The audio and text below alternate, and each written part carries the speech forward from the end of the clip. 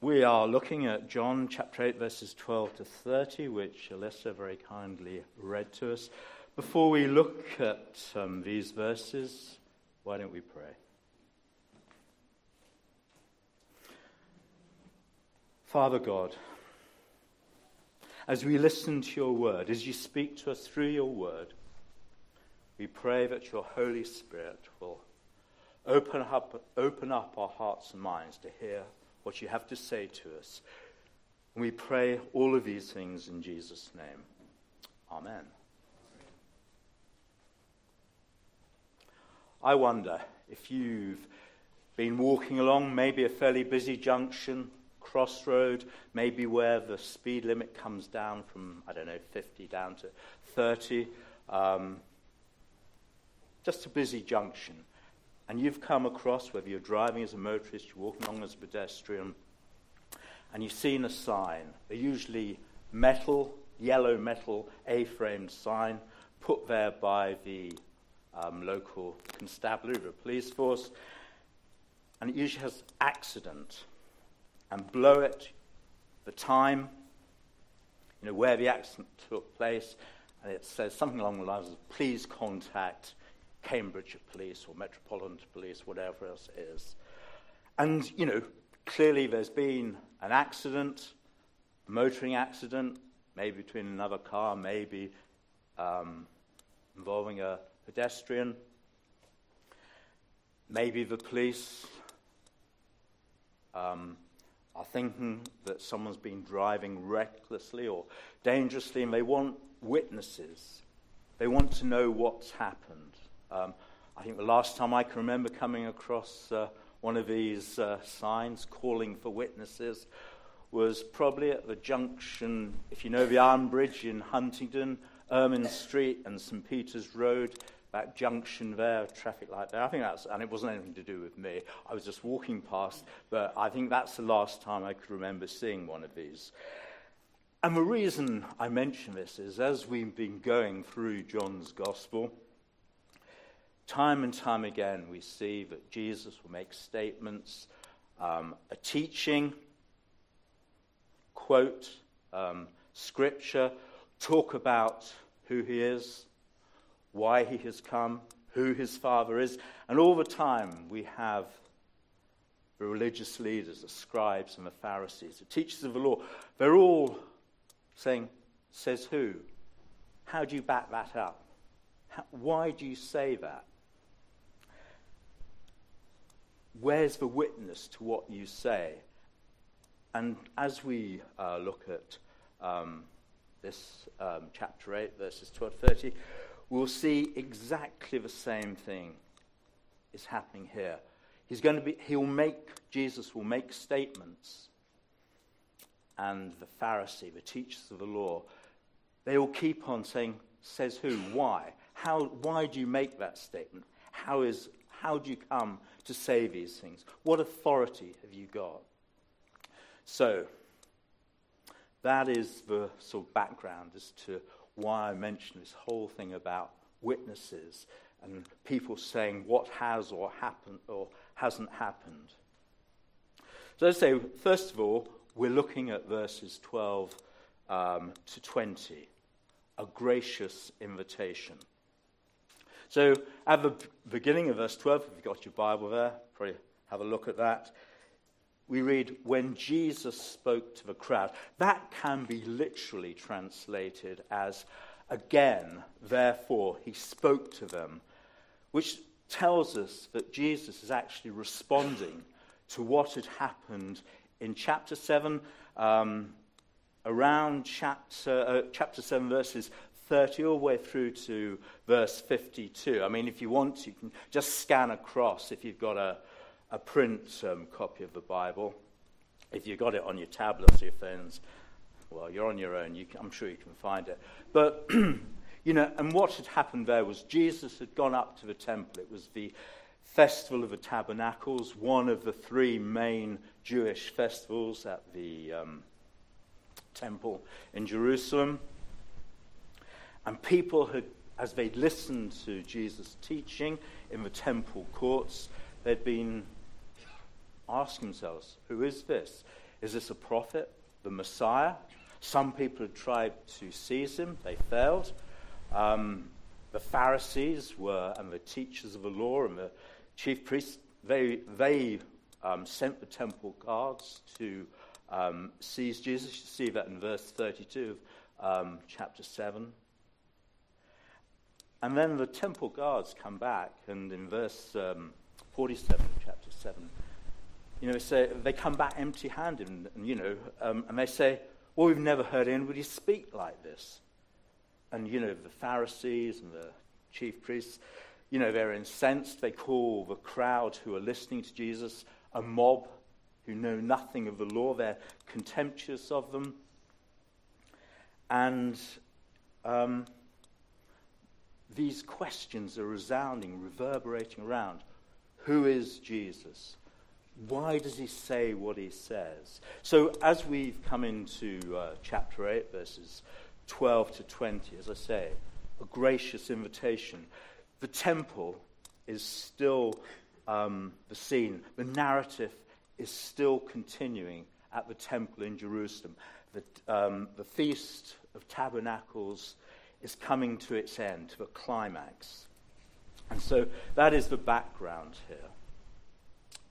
And the two great rituals or symbols in the festival, known as the Festival of Tabernacles or Festival of the Booths, one was water and one was light. So last week in chapter 7,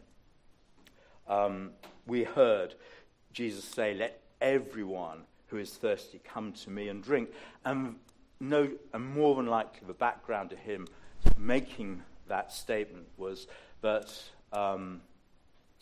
a flagon of water from the Pool of Siloam in Jerusalem was processed to the temple.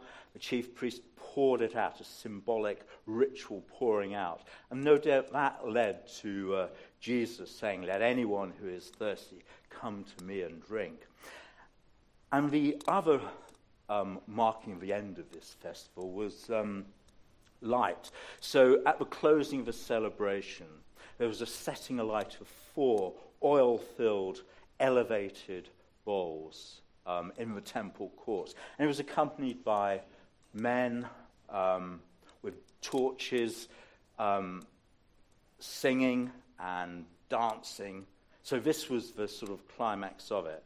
And this light-based ritual celebration looked ahead in hope to God's anointed one, the Christ, the Messiah, and the coming of the kingdom of God. So this is the backdrop to the second gracious invitation that Jesus makes in the temple at this Festival of Tabernacles as it comes to an end. So look again at verse 12 of chapter 8. Jesus says, I am the light of the world. Whoever follows me will never walk in darkness, but will have the light of life. Light is a rich symbol in Scripture throughout it. Remember how the people of Israel are led out of slavery from Egypt, and it's a pillar of cloud, and then at night it's a pillar of light, a pillar of fire, light. Remember Isaiah, he says, the servant of the Lord will be a light to the Gentiles. Just coming to John's Gospel, the prologue, that's the first 15 verses of chapter 1, the one you will probably hear if you go to one of those carol sets. There's 9 readings and 9 carols. Whether you like it or not, I do, but you'll hear that. And in verse 9 it says, the true light that gives light to everyone was coming into the world.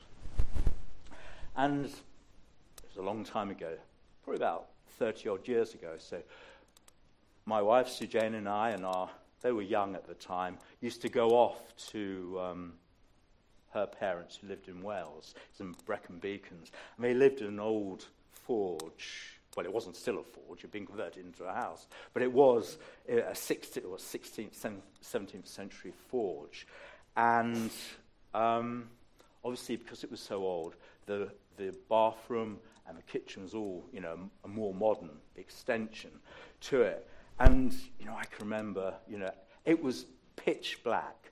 There was no street lighting. I have been caving twice, and twice is more than enough. So I have known darker experiences, but this was pretty dark. And when you sort of in the middle of the night, you want to get up and go to the bathroom, go to the loo. I can always remember we were sort of, getting up, trying to make as little noise as possible, and you just knew that you would start, staggering around, knock over one of the ornaments on the landing. You knew that the step you trod on would make the most noise, or else you missed it completely. You're just crashing and sort of just falling about the place as much as you were trying to make as little noise as possible, just stagger and stumble in the darkness. And that's actually a picture of a human condition, isn't it? We've all said no to the one true God. We've said no. We'll live life on our terms. We won't. The one who's known us and has created us, has loved us before the world began, the one who is the rightful king of our lives, we've said no to. And whilst I can look back at, stumbling blindly around in the dark at night trying to get to the loo in this Welsh cottage, a certain element of amusement, it really isn't that amusing or funny, the human condition, when we're in the darkness on that hell-bound race, stumbling and staggering about in the dark. And that is, our condition. Turn to John chapter 3, verses 19 to 21. That's page 1066 of the church Bibles. Just flick back over there. And let me read that verse. Just hearing a few pages still being flicked over, which is good. Shows that you're following me still. This is the verdict. Light has come into the world, but people love darkness instead of light because their deeds were evil. Everyone who does evil hates the light and will not come into the light for fear that their deeds will be exposed. But whoever lives by the truth comes into the light. So this gracious invitation Jesus makes, I am the light of the world. Although it's implied, it's quite subtle here. This is how John often writes in his gospel. Sometimes has double meanings.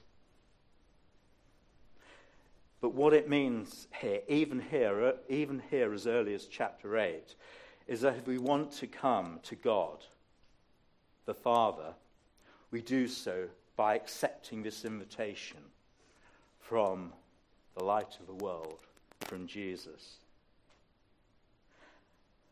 Accepting God means accepting the Father and accepting the Son. It's still implied, it's quite subtle here. And probably as the people were listening to Jesus in the temple precincts, they're probably lining him up with, probably above all else, the Messiah, the anointed one, the Christ. But nonetheless, you can see even here in chapter 8. And later on, chapter 14, verse 6, Jesus will say far more clearly, far more explicitly, I am the way and the truth and the life. No one comes to the Father except through me. So again, chapter 12, look at it again.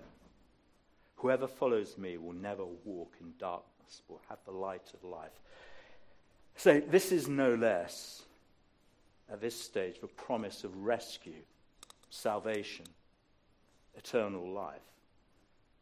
And, we see that. If you look at verse 21 of chapter 8, you will die in your sins. That's what he says to the Pharisees, who, because of their darkened minds, they are the ones who don't want to come out of the light. Then look at verse 24. You will die in your sins if you do not follow me. Then look at verse 28 of chapter 8, the section we're looking at. When you have lifted up the Son of Man.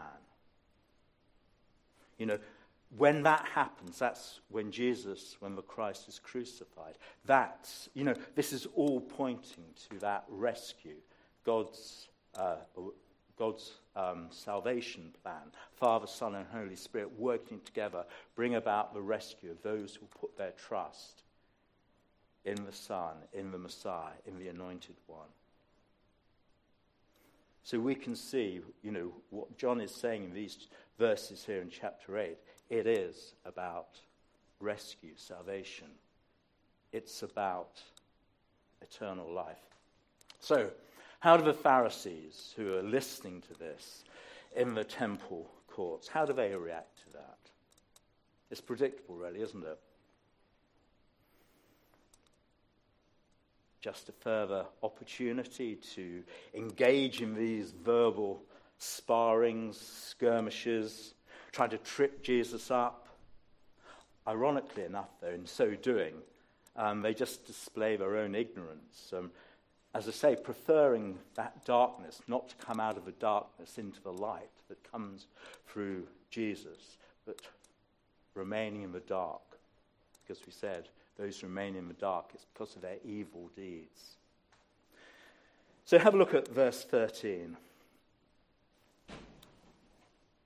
The Pharisees challenged him. Here you are, appearing as your own witness. Your testimony is not valid. And I guess possibly you could see the logic of the argument. Jesus has just said, I am the light of the world. Who says he's the light of the world? Well, he just said he's the light of the world. And maybe the Pharisees are just thinking they're going to sort of trip Jesus up, catch him out, turn the tables on Jesus, because it's something Jesus said earlier on in John's Gospel. If you flick back to chapter 5, verse 31, that's page 1069, so not that far back. Just flick back there.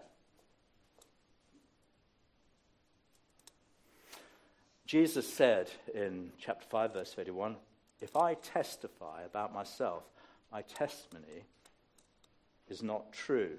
So, and Jesus is referring here to the principle in Deuteronomy 17, verse 6.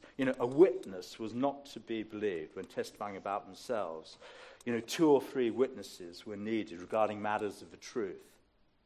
But as we sort of follow these discussions, arguments, verbal sparring, whatever you want to call it, there's a higher principle here, isn't there? There's something overturns their objections. How does Jesus respond? Take a look at verse 14. I know where I came from and where I'm going. Later on he'll say, you are from below, I'm from above. Jesus is the God-man, fully God and fully man. He's incarnate God. So there can be no higher authority. The argument can't go any further than God. So in that sense, his testimony, of course, is valid. He is the Son of God, sent by Father God. His testimony of that is valid. And the Father and Son are in unison. Everything they say, the Father has told the Son. The Son tells what the Father has told him. There's this unity. So the Pharisees are mistaken because they judge by human standards, human arguments. But to answer the Pharisees' objection, Jesus then states that, he does have another witness. We see that there in verse 18. Take a look. I am one who testifies for myself. My other witness is the Father who sent me. So he and the Father are in agreement in all things, as we saw in verse 16. Just to make it absolutely clear, to emphasize the point, In verse 19, Jesus tells the Pharisee, in reply to their question about his father, "You do not know me or my Father. If you knew me, you would know my Father also." Do you see that? You know, when Jesus and the Father are together, there is this unison. They are together. What Jesus says he has heard from the Father. You know, and this is provocative stuff. Jesus is saying the Father and I are one. Jesus is God. Again, at this stage it's implied, it's subtle. But nonetheless, that is what we have here. To know Jesus is to know the Father, God, as well. Not only is this provocative, in the temple courts, with crowds around him in Jerusalem, to the Pharisees, this is blasphemous as well. So why don't they seize him? They have been plotting, that's the Pharisee, the teachers of the law, the chief priests, the high priests, to kill Jesus all the way back as far as chapter 5 of John's Gospel. Verse 20 tells us, doesn't it? Yet no one seized him, because his hour had not yet come. And we come across that phrase time and time again in John's Gospel. So we've been thinking about this gracious invitation that Jesus makes, calling us to follow him, come out of the darkness into his marvelous light. It's a call to turn around and put your trust in Jesus, turn in repentance and faith. And if we're a Christian here today, that is exactly because the Holy Spirit has worked in our hearts and minds to bring us to Father God through the Son of God, Jesus the Son. And that's a wonderful thing if that has occurred. But also, verse 12 tells us, it says follow. Now follow means it's not just something that's done and that's it. It's a continuation, isn't it? You keep on. We first come to faith through the work of the Holy Spirit. But it's the beginning, not the end, isn't it? If you look at verse 31 of chapter 8, so it's just below where we finished, and I'm sure you'll look at it more closely next week. This is what Jesus says to those Jews who had believed. Jesus said, "He holds to my teaching. You are really my disciples." So, as I say, we make very much, and quite rightly, of when people turn and put their trust in Jesus. We have people give their testimonies how they became a Christian. But you know, the faith that keeps a believer is faith in exactly the same gospel that saves us in the beginning. We don't add anything to it. We don't move on from that. The Church of England, in one of their services, they used to have a prayer which everyone said, and it went something like this: "Fight valiantly against sin, the world, and the devil." It's no longer part of that service, unsurprisingly. But I think that's a really great prayer. Fight valiantly against sin, the world, and the devil. As say, we turn in repentance and faith. We turn around, put our trust in Jesus. But then we continue, don't we? It's a fight. It's a battle against sin, the world, and the devil. And this is, it says follow. And because by nature we're blind, aren't we? Unable to see. We still need to keep our eyes fixed on Jesus. So, a gracious invitation. Next, and we're looking at verses 21 to 30, a gracious warning. So we're here looking at verses 21 to 30. The confrontation in the temple court, this verbal sparring, continues between Jesus and the Pharisees. And the crowd in the temple courts, they're listening to these exchanges and no doubt trying to follow these exchanges. So having made this gracious invitation to all who would believe, Jesus now gives a gracious warning to them, and particularly to the Pharisee. Gracious, because we see Jesus arguing with them, despite the ignorance of the Pharisees, their blindness, their willful, deliberate or otherwise attitude of not listening, not believing what Jesus said. But although it's gracious, Jesus engages, he argues with the Pharisee. It's a warning nonetheless. Take a look at verse 21. Once more, Jesus said to them, I'm going away, and you will look for me, and you will die in your sin. And then verse 24, I told you that you would die in your sins if you do not believe that I am he. You will indeed die in your sins. And what's the response of the listeners? Take a look at verse 22. This made the Jews ask, will he kill himself? Is that why he says, where I go, we cannot come? And again, we see here that sort of moral and spiritual dyslexia, if I can put it like that, displayed by the Pharisees here. These misunderstandings, deliberate or otherwise, this ignorance, this unbelief we see time and time again from the Pharisee. When Jesus said he was going away, he's not contemplating killing himself. He's referring to when he returns to the Father. And did you notice at the end of verse 21, Jesus says that you will look for me, but where I go, you cannot come. That's to a Pharisee. Why? Because the only way to the Father is by believing in the Son, in Jesus. Did you see in verse 24? Jesus says, if you do not believe I am, you will indeed die in your sin. Back in verse 12, Jesus says, I am the light of the world.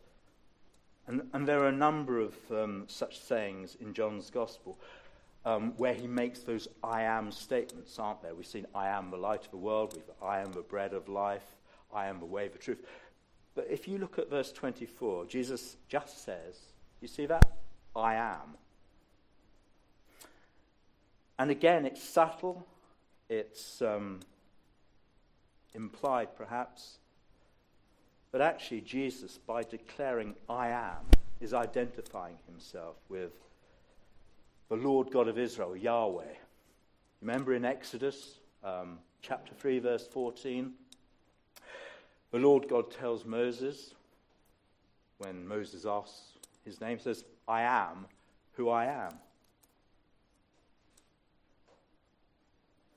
So if his listeners, and the Pharisees so far, have proved stubborn, and they will continue to do so, fail to understand, acknowledge who Jesus is, they cannot follow him to the Father.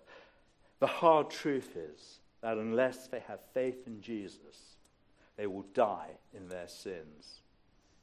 And maybe that is what prompts a question to Jesus in verse 25. Do you see that in verse 25? Who are you?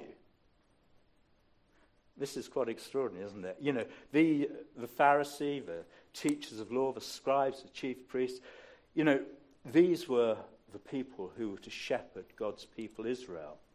You know, the prophets, the law, they're all pointing to the light of the world, to the Father, God's anointed one, the Christ.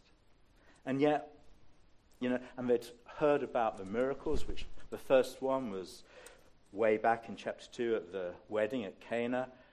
And they'd seen and heard all of these things, and yet still, deliberately, willfully or not, asking, who are you? You know, all of Scripture points to one who's standing right in front of them.